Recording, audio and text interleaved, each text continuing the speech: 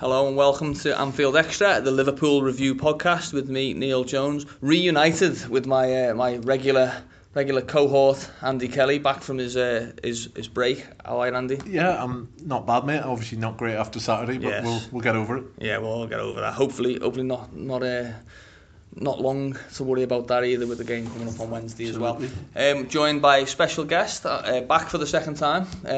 We did his career story, and now we're going to talk about more current affairs with Liverpool. Chris Kirkland has joined us. Chris, pleasure to have you on again. Thanks for having me. Yeah, no problem. Well, Andy's just set the tone really for where we're going to go with the first part of the show. Poor old Chris gets the nice game to look back on, doesn't he? He gets the hospital pass there from Andy. So we're gonna talk about the Manchester City game. I don't know about you, Chris. I had a lot of optimism going into it. I thought it was a good game for Liverpool to have. I thought they'd give a better account of themselves than they did. Obviously, it all went a bit pear-shaped. Yeah, I did as well. As I said, as you know by now, I go most of the games when I can. Full of optimism going into it. Knew it was going to be a good game. I thought on the day that it'll be whoever defends best would win, because obviously all the attacking talent on show, and a lot's been made of obviously our defence and City's defence. So but I don't think we tested City enough, obviously. And on the day, it's one of them days we've all played in them games myself where just nothing goes right, and obviously the man sent off, and all of a sudden you're up against it, and these things happen, and before you know it's 5-0. Yeah, I mean, the sending off, we can cover that straight away, really. Yeah. A lot of different views around it, and I think I had about 2 or 3 myself on the day. I know Andy and I spoke after the game, and we were sort of throwing around the idea. As a goalkeeper, what's your reading of the situation? Because when I watched it, and as soon as I seen it, I said no way. I didn't think it was a sending off. Simply for the fact that he's not looked at the keeper. His eyes are on the ball. I think we can all see that. My daughter was sitting next to me. She said it is a sending off. She's a goalkeeper as well. Yeah, she's a goalkeeper as well. Yeah. So as it happened, she clenched her head as though she'd been hit herself. But having seen it back, I think it is. I just think it is dangerous. He's not meant it. There's no intent there at all. We've all seen that, but we've seen one yesterday. Yeah, with Richie.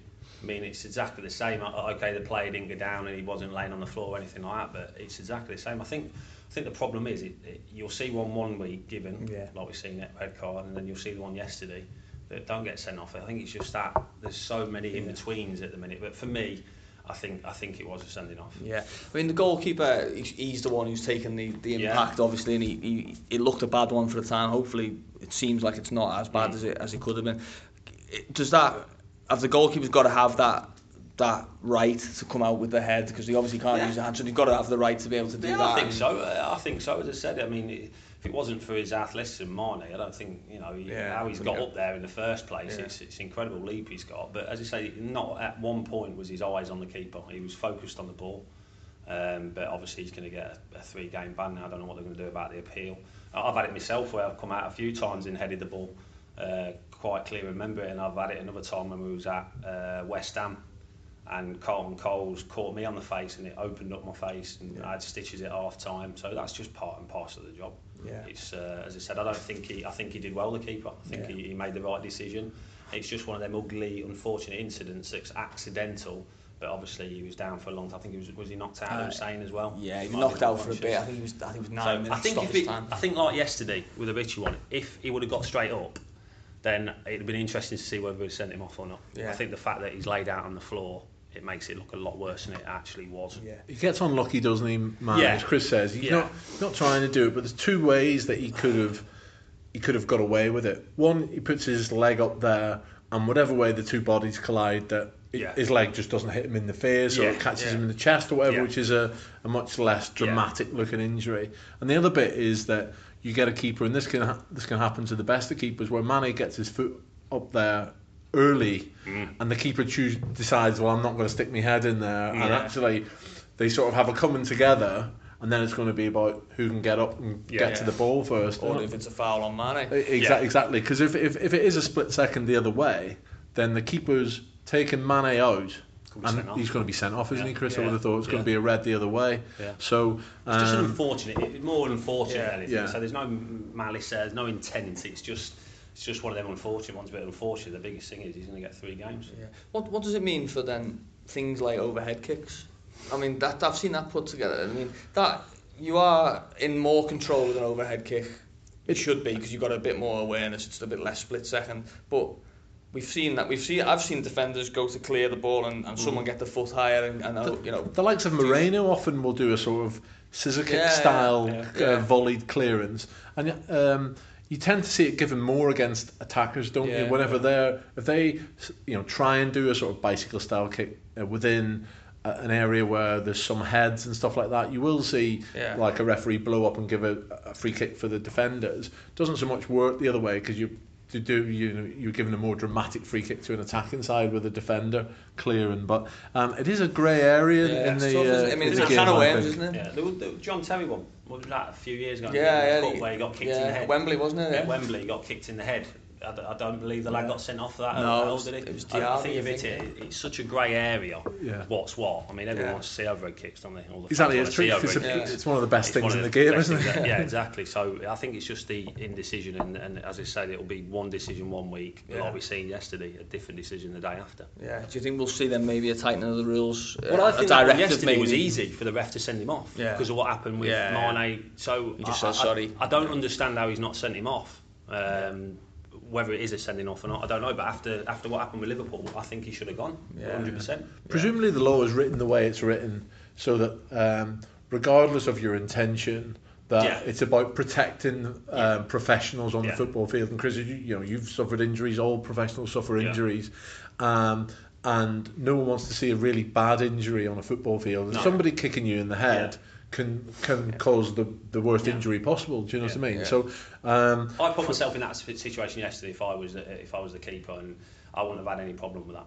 I knew it wasn't intentional, it was an accident, so I wouldn't have had any beef with Mane with that, and he's come out and apologised, isn't he, as well? Yeah. So, but you do see some that are naughty, but that one yesterday wasn't for me. Because I always remember the one. There was one with Petr Cech, wasn't there? It was a different Hunt. situation because it was Stephen Hunt, and there was suggestion that you can pull out of a challenge like that, and you've opted not to. I totally agree with that one. Yeah, I think he's gone in there to do it. This was completely different. Obviously, this was completely different. Yeah.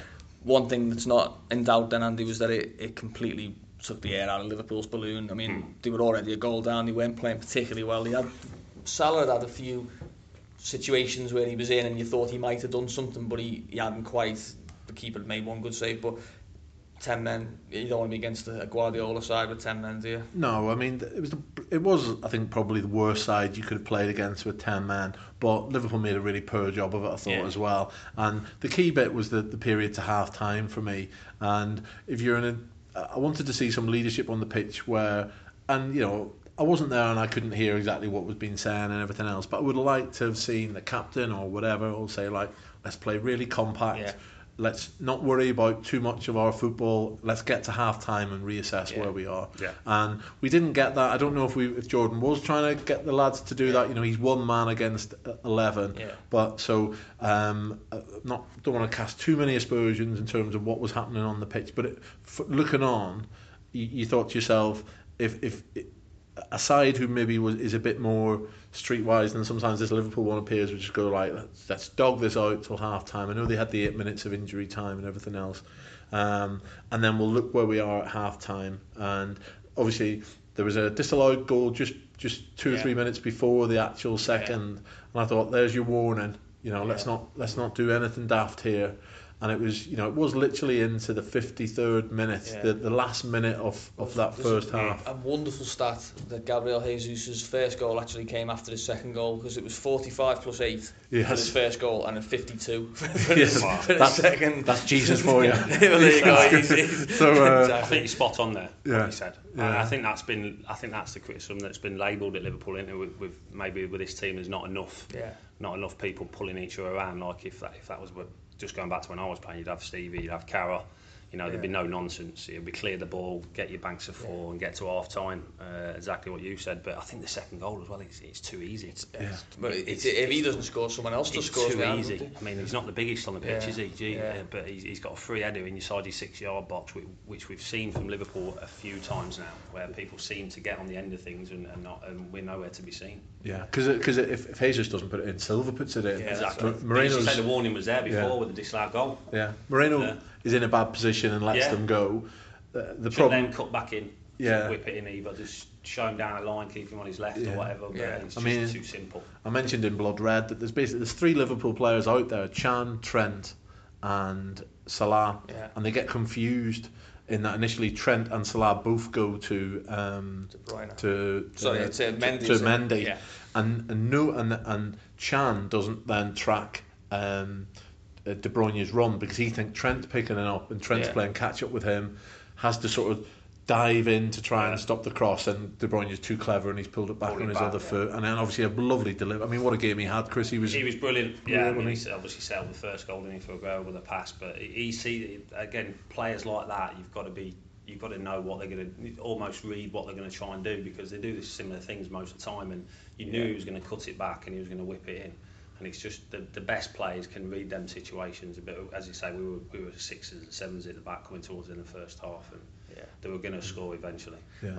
I mean, I wrote the verdict. James Pearce wasn't available this weekend. Very confusing. Pearce not there. 5-0 defeat. Yeah. Picked a good one to miss. Picked a good one to miss. But I wrote in the verdict that Liverpool. I couldn't believe that this early in the season Liverpool went to Manchester City with that back 4. Is the word. No one will convince me otherwise. It's not an injury crisis Liverpool are in the midst of. Okay, Klein's out, but how are Liverpool in a position where 4 games into the season they're playing an 18-year-old at right back, they're playing someone who didn't start hardly any Premier League games last season at left back, and Klavan, who with the best will in the world is a 4th choice centre back at best, is playing in the centre of defence. Yeah, I mean, interesting to see what Chris thinks are. For me, the one that they're most culpable over is the centre-back situation. Yeah. On the other 2 things, I think there are people who would view Trent as having a higher upside than Klein eventually, for all that Klein's an international right-back and much better defender than Trent certainly is at the moment. But there were plenty arguing that Trent should keep his place even if Klein's fit. But the left-back situation is interesting. I think Robertson, not even on the bench. I think he'll probably start against Sevilla. He seems to be sort of rotating those 2. Moreno's had not too bad a start to the season, for all that he's not seen by most supporters as any sort of long-term solution. So you can understand that, though. If Robertson had played, there would have been probably similar fears about him defensively as there is to Moreno. The centre-back situation is a strange one. In such a big game, I thought it was a big call and a big show of confidence in Klavan. If Lovren was fit enough, and Klopp said he was fit enough, he was on the bench. He felt the intensity of his international games. It was a big call to have the confidence to put Klavan in. Albeit he did well against Crystal Palace, didn't he? He played against Palace at Anfield, didn't he? And he had played well against City last season twice. But we are in a situation where there isn't much leeway in the centre-back situation, and because the eggs were firmly in the Van Dijk basket, and there was a decision not to go to Plan B with it. I mean, Chris, you're in goal. I mean, the goalkeeper was actually different in the last game as well. That was another change that Mignolet came in for Karius. But you're in goal. He kept a clean sheet, albeit against a poor Arsenal side. And then you see 2 of the back 4 changed and the goalkeeper changed. That doesn't seem to me to be conducive to solid defensive performances. I've always been brought up on that you want your goalkeeper and more or less your back 4 to be the same. That unit is vitally important. And, against Man City was always going to be important, that defensive side of it. I've been lucky enough to play with some good partnerships. When I was at Liverpool, we had Sammy and Stefan Encha, and everyone knew they were the 2. They were the 2 centre backs, and you knew what you were going to get with them. At the minute, as you said, we can pick one of or 2 of 4 or 5 at the minute in defence. But your centre backs need to be your recognised centre backs. We all know what happened with Van Dijk. We were trying to get him. I don't know what the plan B was. I said that if they were going to go and get someone that they didn't really want, then that's not ideal either, because he's just adding numbers and gives yourself another selection problem. But we definitely need to address that. I'd have started Robertson. I think if you buy someone, was he 10 million? Then I've seen him a few times. I quite like him. But against City, the back four, first and foremost, I know that Jurgen wants to be attacking and stuff like that, but we've got the players to do that up the pitch. That back four against City, especially away from home, has got to be steady and defend first and foremost. Yeah. Because the attacking threat they've got is frightening. Yeah, and you wrote a piece yesterday, I think, a further analysis piece of a game that no one really wants to analyse from a Liverpool perspective, but was the midfield and tackling not great. Yeah, and I don't want to argue against myself, but you can argue that maybe in that situation, in that game where City, we're passing the ball around, it's hard to get tackles in and everything else. But I was struck that the starting midfield three for Liverpool in that game made 2 tackles all game. Chan 1, Wijnaldum 1, Henderson none.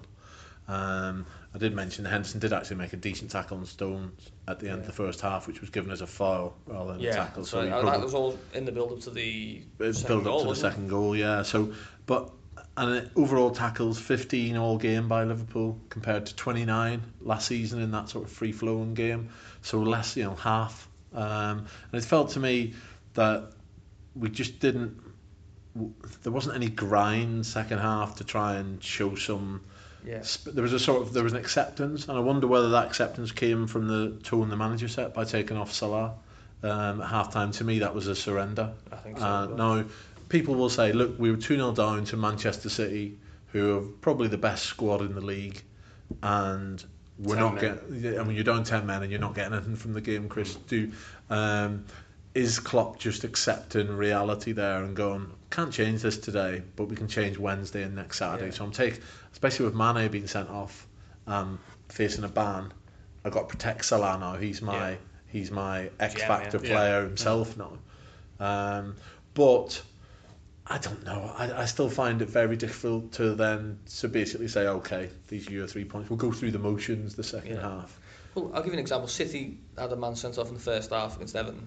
Yeah. Kyle Walker. I think they were either 1-0 down at the time, or they went 1-0 down shortly after, and they got a point out of the game, albeit at home, albeit against just after they got sent off and dominated the game when they had 10 men, didn't they? Yeah. So it's not. It's a likely defeat when you lose a player and you're already a goal down, but it's not a guaranteed defeat. The second goal probably was the killer moment, but. I mean, I can imagine to play against 10 men sometimes. It can be, It's been proved. We just did both. That was we were the other side of that. If you've been in the dressing room, Chris, and you come in and Klopp says, "Mo, you go and get changed. You're not going out for the second half." What message would that have sent to you? Well, I'm sure it is. We don't know what he'd have said, but if it had said that, then obviously you're probably thinking, right, he's damn his limitations. But for me, the most important game is the one you're in. At that time, because the last thing that Jurgen would have wanted to do was get beat 5-0 before Wednesday. I don't care who you're playing on Wednesday or if your game's on Tuesday or whatever. You don't want to get beat 5-0. It is a tough one. Obviously, Mane's going to be suspended. He can play in the played Wednesday. But for me, it'd have been interesting if it had still been 1-0 at half time. What he would have done. Yeah, I think it is. I don't think it'd have made that substitution if it was 1-0 still. I mean, obviously the other side is, and we should point out that it can look a little unkind on the guy he brought on as well, who was Oxlade-Chamberlain, that he, in theory, could have had the same impact as Salah in terms of pace and playing down the right hand side. He could have been that kind of player, but it smacked at me that Liverpool just didn't.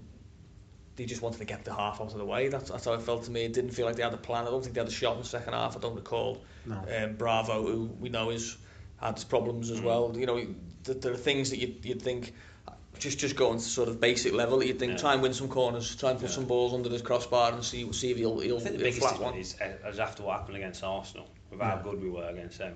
And then you go to that, it's just hard to work it out. And I think the biggest thing is it's so hard to work it out how you can go from that to that. But What a bizarre few weeks for Oxlade-Chamberlain. Yeah. I mean, gets beaten 4-0 at Anfield, has the high of securing, from what he says, a move that was always the one that he wanted. Yeah.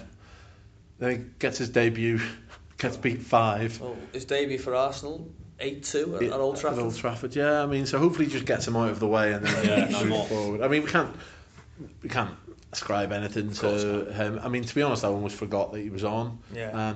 Funnily enough, but again, I mentioned in Blood Red, when you sent your ratings, that was the first time I remembered Gini Wijnaldum was on the pitch when I read it in your ratings that he was actually on the field. Yeah. And he was outstanding against Arsenal. Yeah, he is such a strange player. Yeah. He goes from being everywhere. Yeah. Because when he has his good games, he's everywhere, Arsenal isn't he? He's brilliant. Yeah. He's incredible. He works across the pitch, up and down as well, and it's always in a really sort of stylish, controlled manner. Yeah. And on Saturday, I just don't. I mean, he got bumped off the ball for the first goal, wasn't it? In midfield. It was probably a foul, wasn't it? Potentially. You could maybe get a foul. Henderson's headed it. Yeah. He'll get a foul at Anfield for that, but he didn't there. And he's a strange player, Wijnaldum. I can't work it out. Well, home and away. I mean, is it as simple as that? No, I don't get. It is on goals, but it's not. He has had some good away performances towards the end of last season. Yeah. But so it's not just that, but. I'd never have him in that front post for corners against Barter.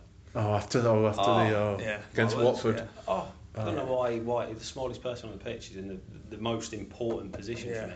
That front post area, the amount of goals you've seen in that area. That was Stephen's position, wasn't it? When he was at Liverpool. Dion Dublin did it for me. And Emil Heskey did it at Wigan. Emil did it at Liverpool as well. That area there is the most important. I don't understand why it's there.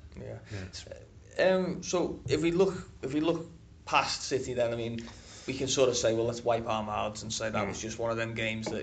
Well, I was going to interested to ask Chris how easy it is for a professional team to go, right, that's then, we've got a big game Wednesday night, we're going to move on. Do you think it sticks in the head? 100%. Yeah. 100%, yeah. It's, as I said, if you get beat 2-0, 3-0, then you sort of say, right, we had 10 men, it's one of them, and you sort of, but once it gets to 5-6, it sticks in the throat, definitely. Yeah. But we've seen it happen before, and listen, it'll probably happen again. Hopefully it doesn't, but the way football is these days, anyone can beat anyone on the day these days. It's incredible. I don't want to bring it up again. We brought it up in the last podcast, but you had the Tottenham game. Tottenham with Wigan, 9-9. 1-0 at half time. Yeah, 1-0 at half time. Ended up losing 9-1. I think it was. Did Jermaine Defoe come off the bench and get 5? Was it? Or he scored 5. He started. I think he started. Yeah. I mean that's a different levels of clubs and expectation, but you must know after that there's a history. There's a bit of history's been made there. In more than one way. And Liverpool are not used to losing 5-0. Was it? Bill Shankly was the last manager to beat a Liverpool team 5-0. 1958. We was in every day after that 9-1. Every day all week, and we played Sunderland the following Saturday, and we won 1-0. Yeah. Wow. It was a good comeback, isn't it? Needed to do. The only way you can, isn't it? It's the only way you can. Did the players refund the fans after that game? Yes, we did. Yeah. Well, the ones that wanted to. I don't. Not that I'm suggesting that should. There was one that didn't want to. Yes. Yes, famously. Yeah. Yes. So I mean, that you said the only way to react is on the pitch. Yeah. Liverpool. Anfield Champions League return, it's probably ideal, isn't it? It should theoretically be ideal for them to welcome Sevilla, and also the revenge element as well of beating Sevilla after the Europa League final. Yeah, I've just got a feeling it's going to be an awkward night, Jonesy, and I don't want to bring everyone down. And I'm trying to get excited for obviously everything that happened last season and the start of this season was to get to this point, wasn't it? Yeah. And I just think. We saw from Sevilla, any club who can do what they did, winning 3 Europa Leagues is just incredible, really, when you think of it. Because if anything, it's almost a harder competition to win because the sort of teams that are in there, you get those teams who are on more games. More games. Well, it's really hard. There's other things as well. Thursday, Sunday, and also you tend to get teams that do well in the Europa League get picked apart by bigger teams who are in the Champions League, so they lose the players every year. And also they're trying to get into the Champions League, so they're sort of marrying off being in the top 4 of the league with the Europa League. An astonishing achievement. And I know they're different manager, different players to a large extent, but they have a know-how as a European team in terms of how to play in Europe, and I just think it's going to be difficult. They've had a good start to the season, unbeaten, had a 3-0 win on Saturday. Couple of familiar names in there, a couple from the Europa League. Nzonzi played Saturday. Tend to play, by the looks of it, from what I looked at their formation, like a 4-1-4-1 vibe. They've got Jesus Navas, who wouldn't scare anyone in terms of maybe what we've seen from him. But I wonder what he'll do throughout the game. Will he run down the right and pull crosses and get to nowhere? Nolito got himself a goal on the weekend and an assist. So I just think they've got a bit of know-how and will make it awkward in terms of how Liverpool will want to really ride a tide of emotion through to a big victory in Champions League. I hope I'm wrong, and I hope that emotion can carry Liverpool where we want them to go. But I do think it's going to be a difficult night. Perfect for them as well. Liverpool just been beat 5-0. They'll be coming here absolutely full of confidence. Say they've started the season well. I still think we'll have too much from hopefully, but we need an early goal. And it's easy saying it, and it's the biggest saying in football. But I think if we get an early goal, then we'll be all right. I mean, Chris, you played in one of those Anfield nights that Andy's referring to there, the emotion of Champions League. I mean, you played Olympiacos. Wasn't plain sailing by any means that night. But can you articulate to us, who we've only seen it from the press box, what it's like when you're getting to the ground and you feel that there's something in the air tonight? It's the build up to it as well. The days before it, it's just an atmosphere. And when you're on that pitch, it lifts you. It really does. It makes you feel. I mean, I'm tall anyway, but it makes you feel 10 foot. So you're doing a warm up, for example. Yeah, you can just feel it. Like you can feel all the eyes on you, the expectation, the support more than anything. Because European nights at Anfield, the support you get is incredible. But it's just this whole feeling. You feel like you're on top of the world. Yeah. And when they start singing, and obviously when things start going well, it progresses even more. Yeah, I mean, it's an incredible feeling. That Olympiacos game we referred to, that was, you talk about an early goal. It was actually Olympiacos who scored. I messed up for that one. I should have saved that one. Cough end. But then you've.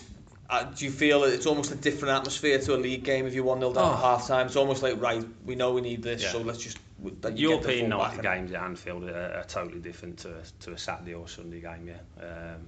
Obviously the night adds to that, under the lights, everything like that. But just with the history, people expect in these games now, because of, as you say, the Olympiacos game and the Roma game, people expect these European nights to be special, and I think that just adds to it all. Yeah.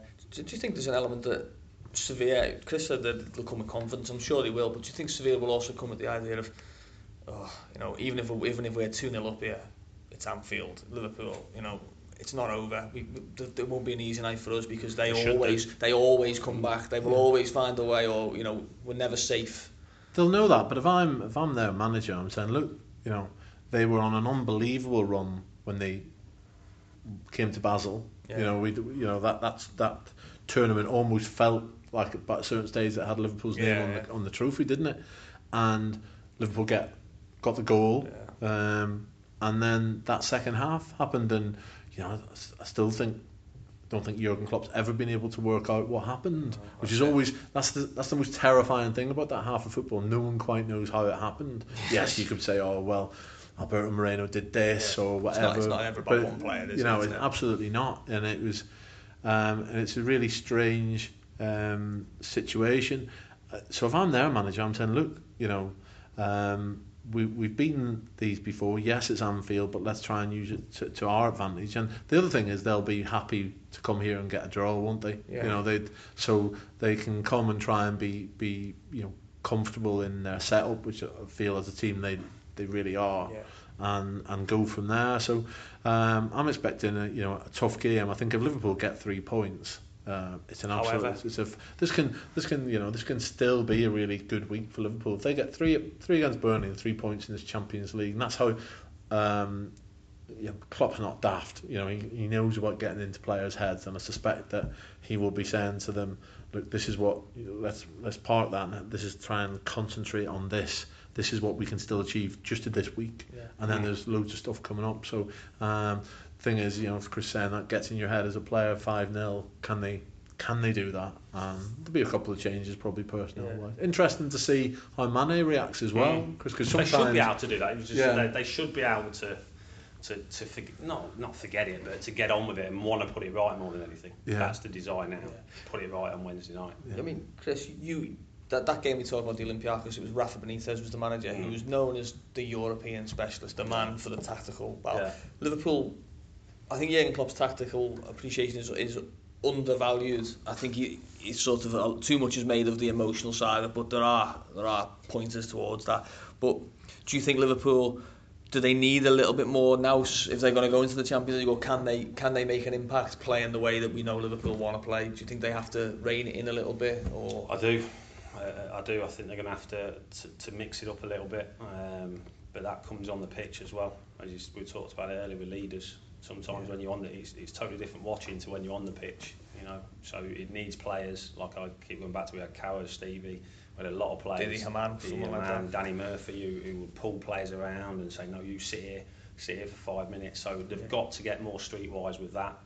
But yeah, they definitely can't be defense. Listen, we keep saying it defensively. You're not going to win the Champions League. You're not going to win the Premier League unless you start keeping clean sheets, and that's what they've got to do. Yeah, it's interesting. Did Blood Red with Doyle this week, and he was suggesting he thinks Milner will definitely be on the team sheet on Wednesday. Yeah. Left back or in midfield? I'm not sure he even said, but I think he'll bring him in. Yeah. I think he just wants him on the pitch in terms of experience. I thought that was the sub to make on Saturday. It was Milner somewhere, right back maybe, because Trent had the booking, and I did think save that kid, because he's had a tough first half and he's got a yellow. The last thing you want is him getting a second yellow for something silly and being down to 9. Milner, he seems a bit of a lone. To me, he seems like a bit of a lone wolf in the sense that he's one of those players that doesn't care how it looks and doesn't care what you need to do. He's just prepared to do it, whether it's kick the ball into the stand. I'd like to see him in the centre. I'd like to see him in the midfield. I think that's it's going to be a big part of the game on Wednesday night. Him to get hold of it, as you say, sometimes put it in the corners or whatever. Like, it's not pretty. Someone like Carra was never afraid to. Well, I tell you what, with Carra, it wasn't until he broke his leg at Blackburn, because he used to take some stick, Carra did, off the Liverpool fans whenever he kicked it out, or he used to, and it wasn't until he broke his leg and he was out for 3 months that people realised what he did for the team. Yeah. And then when he come back, the rest is history. Appreciation went through the roof, and rightly so as well. I think that Liverpool team in the tunnel. It's not often I agree with Doyle, but more I think about it. It's a dangerous territory, but I think Ian Chris is right. I think that the players line up in the tunnel on Wednesday. I think Milner provides a reassurance in that lineup as they're walking onto the pitch that he's been through an awful lot. He's been in a fair few battles in his career, and he's overcome adversity at times. And I have a feeling that they'll just think, let's get Steady Eddie James on there. And he's probably been underplayed so far this season, hasn't he? Yeah. He played one game, wasn't it? He had a good season last year. Yeah, absolutely. We needed it. There was, we debated last week in Blood Red whether we should actually throw him into left back against City to try and provide a bit of stability and everything else. I think probably it was Klopp's view would be almost unfair to Milner in the sense to keep asking him to do bits and bobs here and there. So be interesting if he does pick him. I mean, for me, I'd stand Wijnaldum down for this game. I just think anonymous on Saturday. He's played pretty much every game so far this season, hasn't he? Yeah. I think maybe it's time to say, Ginny, recharge your batteries for. I'd have said him or Chan. You put Chan down. Him or Wijnaldum or Chan. One of the two. Yeah, I'd definitely play Milner in the midfield though. Yeah, definitely. Anything else? I mean, got to expect Lovren to come in at centre back. I imagine Trent.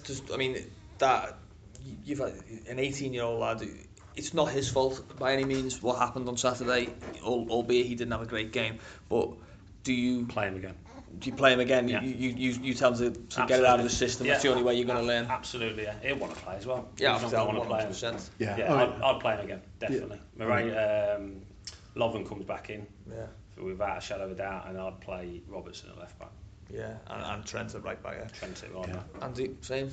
Yeah, I mean, everyone knows I'm a fan of Trent Bannon, but there was no disguising he had a bad game on Saturday. But I think in terms of his trajectory as a player, we've always. I actually thought he'd end up getting sent off on Saturday. Yeah, I was worried about him. Yeah, and we've seen that happen with very good young players that emotion-wise, and Trent's an emotional player. We've seen that through the age groups with him.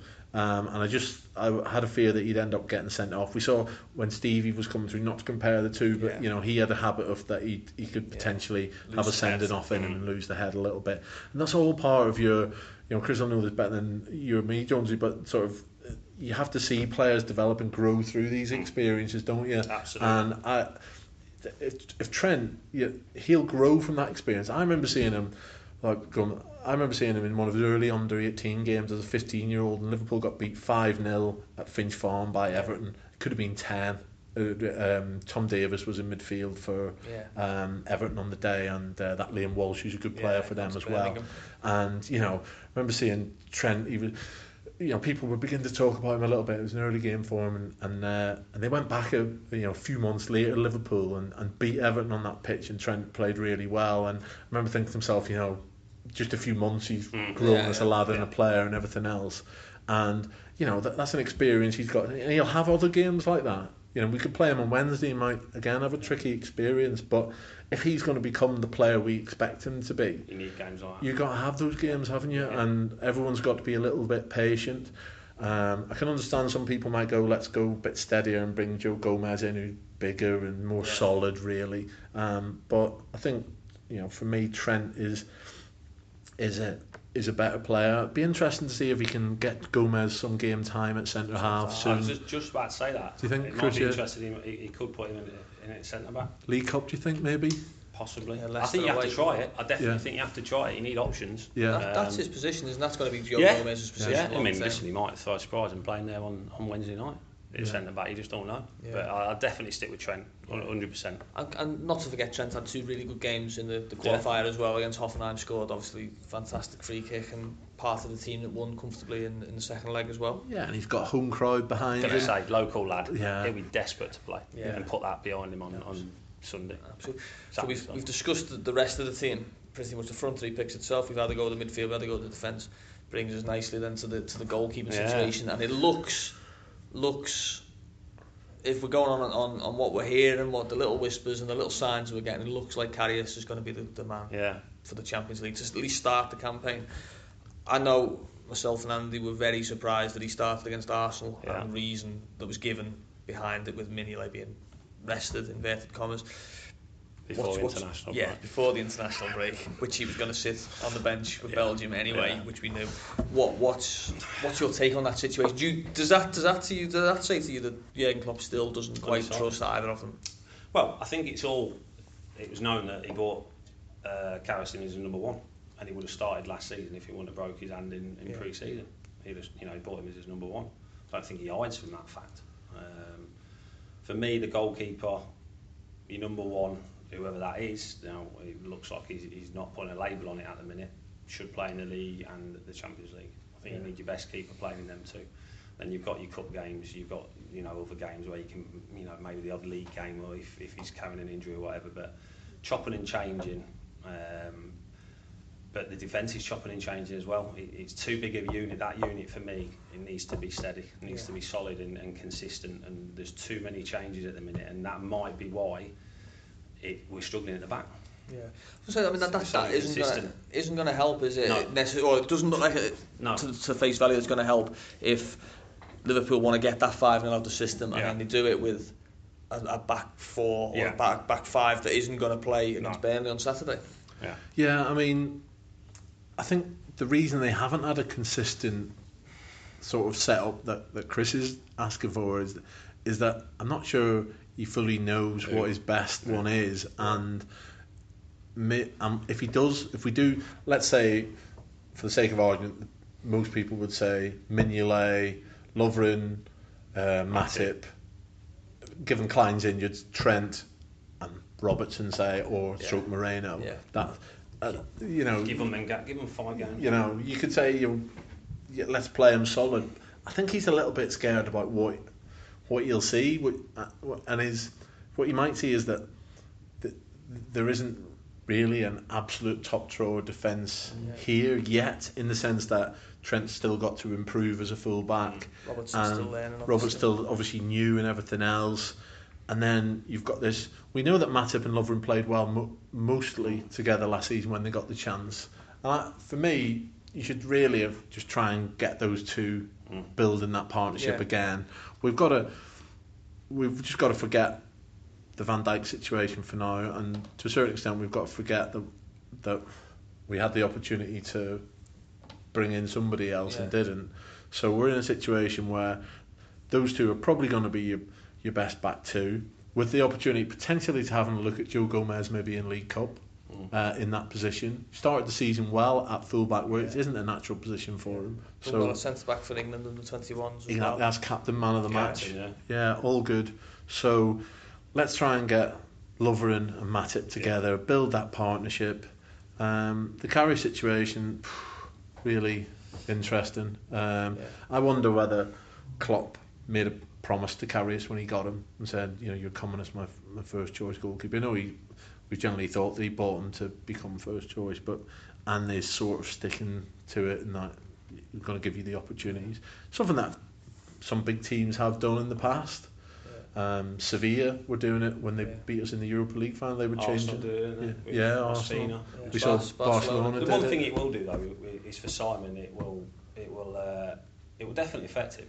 Yeah. Because getting left out against Arsenal, he wouldn't have been expecting that at all. I don't know when he found out. It sounds like he found out on the day. Saturday it was training. For me, that going forward, that's not ideal for me. You want to know, like you just said there, ideally your goalkeeper and your two centre backs. My back four, I've always had a settled back four wherever I've been. It's been a massive help. At Liverpool, we knew who it was. At Wigan, I knew who it was. It was the same every week, barring injuries. But I totally agree. Matip and Lovren have to try and stay fit and play together, and then a goalkeeper, whether who that is. This show, we talked about it the last time we had a podcast with the mental side of the goalkeeper's mind and how strong you have to be, because someone like Mignolet, who would have celebrated last season the idea of coming back into the Champions League, for example, would have been the aim. He did well. Yeah, he did well. Yeah. He played a big part. I think it was he kept 5 clean sheets in a row to end the season after Christmas. He was and Mignolet obviously was in goal for all of them. And now all of a sudden it's thanks for getting us there, Simon. Enjoy watching. We've seen it with football, haven't we? These things happen. I would still play Simon. He would be my number one. But obviously Jurgen, for whatever reason, it looks like he's gonna do this rotation thing. I don't think it's helpful. But who am I to question Jurgen? He's the manager. Everyone will have their own opinions, but I just think that partnership with the centre backs is vital, and I think that's why we've struggled. We've conceded so many goals. Flip side, Andy, is the chance it gives to the other guy. So we can talk about Mignolet and misfortune or otherwise, but Karius, then massive opportunity for him. It is, who he hasn't yet proven that he's got what it takes for Liverpool. But if he is going to prove it, then this will be the first time. I mean, Klopp's decision can only be something being made in terms of the longer term, isn't it? In terms of developing Karius as a goalkeeper who he must feel has a higher upside than Mignolet, mustn't he? We know what we can get from Mignolet. I mean, you can even see on Saturday he made some good saves. He took a little bit of criticism for the one Sané swept past him at the near post, but I had a look at the replay on that. He has to be. He always has to guess or be in the wrong position to save that. Exactly, because he's got a big side of the goal that he's got to be looking at as well. You've got to stick for the first one as well with Aguero. Possibly should have maybe tried to stand his feet a bit longer, but it's difficult. It's so difficult. You just don't know what that Sané one's a great finish as well. It's a good ball and a really good finish. But what do you say if he saves it? If he gets a hand to that or he saves it, what would you say? You'd say it's a worldie if he saves it. So how can you say it's a mistake? It is. But then you look at De Gea for United. If you want to, he made a worldie for them the other day with an unbelievable reaction save as well. But he wouldn't have made the worldie had the ball gone where Sané's went.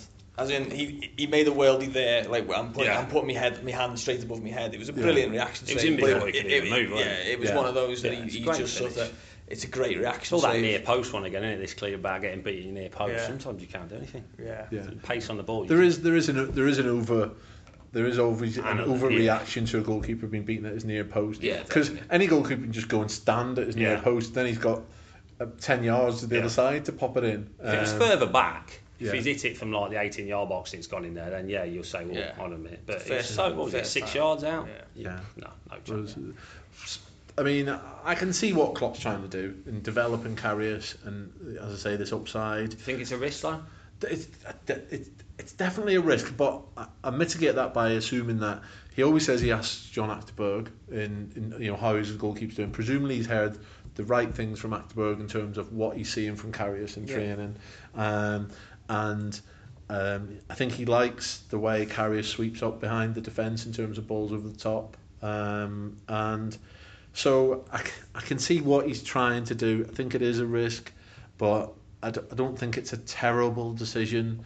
But I think, and I did say that, repeat myself, I did say this in Blood Red, if this is the way he's going down, if you either like that decision or don't like it, but make your opinion before the game. Yeah.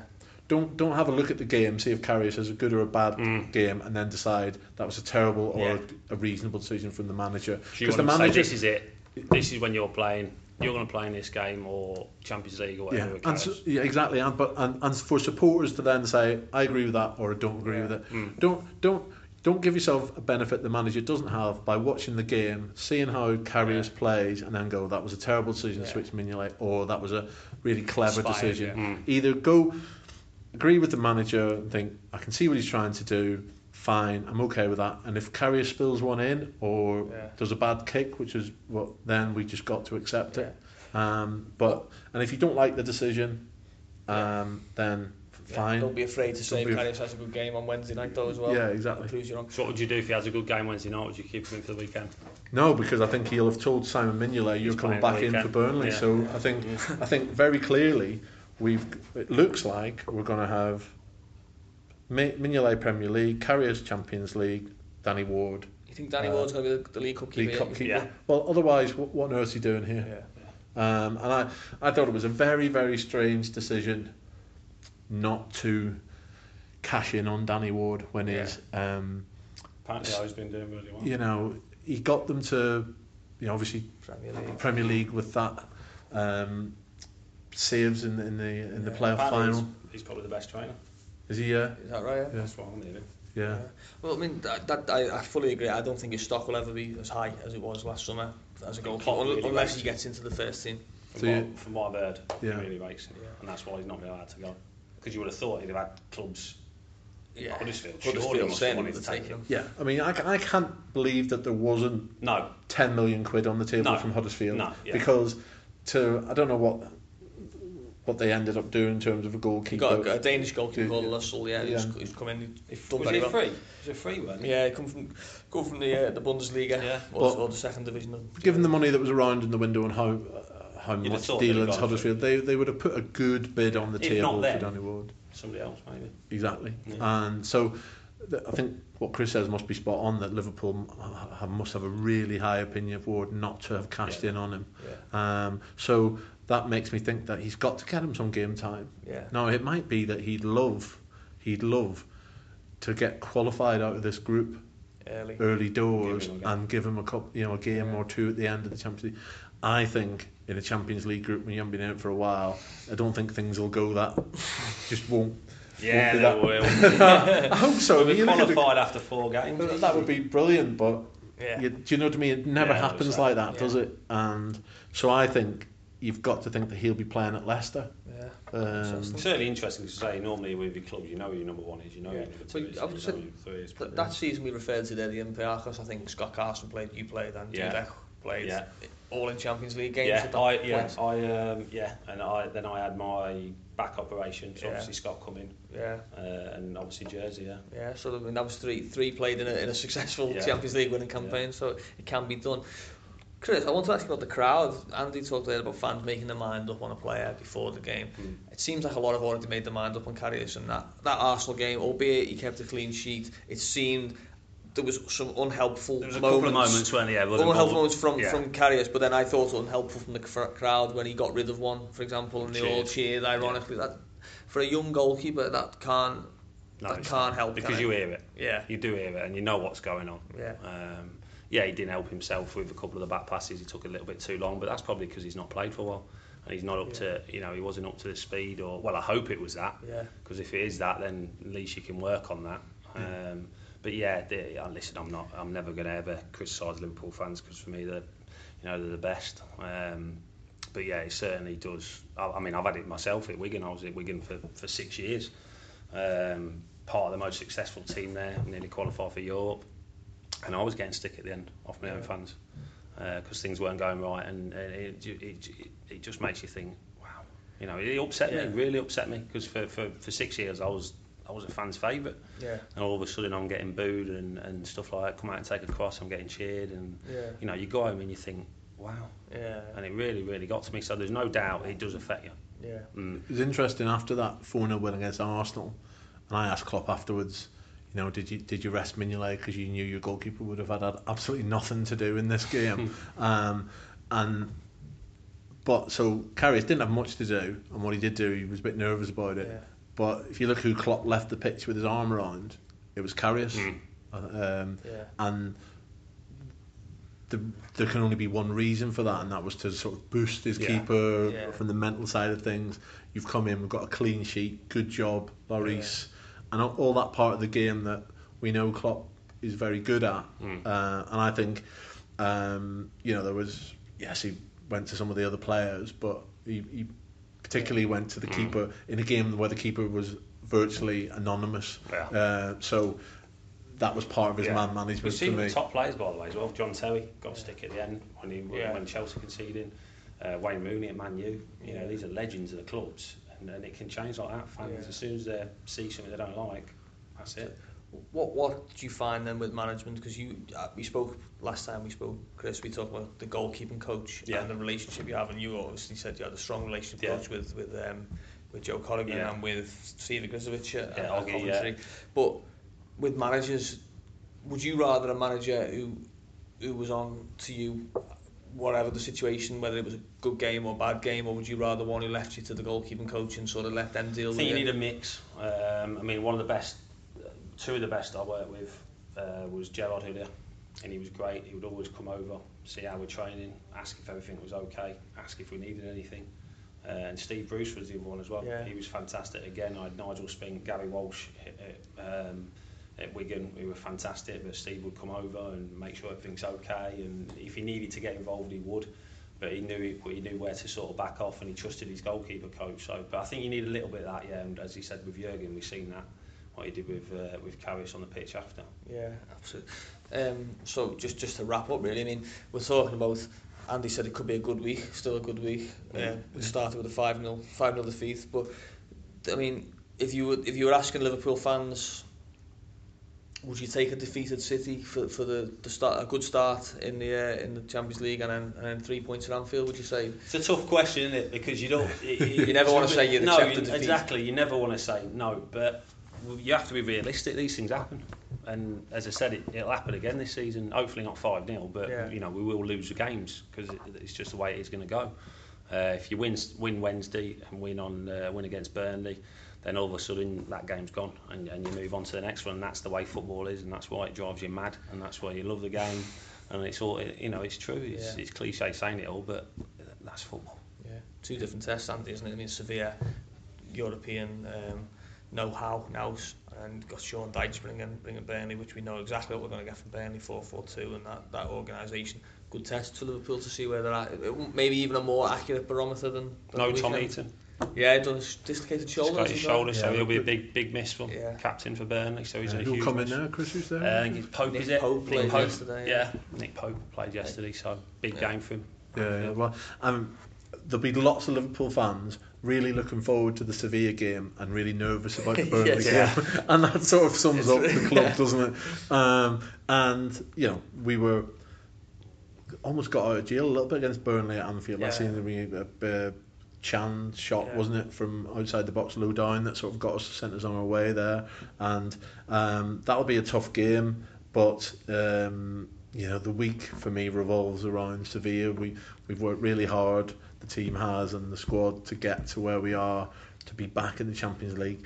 I think we can do some damage in the Champions League this season, and I thought that before the draw. I thought it very definitely after the draw. And I don't think anyone, if we get out of this group stages and we're in a situation where most of our dangerous players are fit and well, who's going to want to... January. Yeah. Who's for the window open again? who's going to want Liverpool out of the draw, Chris? I don't think very many teams. No, definitely from the very top. I think Real Madrid are a step away from everybody else at the moment. But I don't think even they'd be overly chuffed to get us, despite the last time they played us being uncomfortable. That's the fear factor of Anfield as well, isn't it? European nights, because that's the first thing to think to. Oh God, we're going to Anfield here Tuesday night, Wednesday night. So I hope we're not getting carried away, but I think we can go quite deep in Europe this season. 2-0 for me. 2-0 Wednesday, 2-0 Saturday. Chris, you spent a bit of time with Burnley. About 16 months ago. So you've seen. It's pretty much the same squad. They don't have a great turnover of players, but you've seen Dyche work and you've seen the way they're drilled. Very drilled. The squad, fantastic camaraderie. They all get on great. And Sean Dyche, very, very impressed with him and his coaching setup as well. They know what they are. They know they're nothing special, but they're well drilled, and they've got players that will run through brick walls for each other. So it's going to be to break them down. That we've seen it many times. Anfield breaking teams down is tough to do. But they've got they've got quality as well. They score goals, but they're hard to score against. Yeah. Hopefully no back passes like the one Crystal Palace laid on a plate for them. Laid on yesterday. Of course, we'll have no Mane, so that's one of your big threats gone. It'll be interesting. Hopefully, we can see Philippe Coutinho arrive back in the team in really good form. Yeah, absolutely. We haven't even spoken about Philippe Coutinho. That must be our first for the podcast this summer. Chris, lastly, I wanted to just obviously give you a chance to mention what you're up to now as well. We've spoken in the past that you've been doing a bit of coaching as well and a bit of media work. So how's that going for you? Good, yeah. I was goalkeeper coach at Port Vale part-time with Michael Brown. But it was I've got so much going on with other stuff. It was the travelling and stuff like that. I was getting back late. That M6 you don't that M6 so often. I stopped playing to spend more time with the family, and I've ended up being flipping away more since I've stopped playing. So something I had to give. But I'm starting. I'm obviously doing my badges, and I've started a goalkeeper academy up, which starts next week at Edge Hill University. So from 10s upwards to adults, whatever, and we're just in the process of getting all that finalised. So I'm really looking forward to that, because I like working with the kids and trying to progress people, and I love the coaching side. But ideally, with Liverpool, do a lot with Liverpool TV. Obviously always been a fan, always will be. Go to most of the games with Lucy. My daughter, she loves it. She's a goalkeeper. She plays for Town Green. So busy at the minute, but ideally I want to get something local if I can. Get involved with a club and be a goalie coach and eventually a manager. One day. You can follow that on Twitter as well, that Goalkeeping Academy. Yeah, it's at Chris Kirkland 43. And it's with Pro Player Academy as well. They're on Twitter, so they're behind it all, pushing it all and everything like that. So So if you've got a lanky young lad at home and you're wanting. Yes. Want to get them out of the house. Or daughter. Yes. Get them along to Chris's. It's great facilities up there as well. We've got the 4G. We've got the 4G up there, which is great. Some brilliant facilities, and hopefully, I can improve a few. Hopefully, not make them worse. Bring out the next Chris Kirkland into the professional ranks. Peter Check, maybe. There you go. Peter Check, or even Simon Mignolet, Loris Karius as well. Absolutely. Keeping it topical. Chris, thanks as ever for your time. Really a pleasure to hear from you. And hopefully you enjoyed it as much as we enjoyed recording. Absolutely, Look forward to getting Chris back later in the season, see how we're going. Anytime. And hopefully we'll be back next Monday or Tuesday with some good news to report from games against Sevilla and Burnley. Hopefully Chris's prediction of 2-0 is spot on. Yeah. Thanks for listening. Cheers.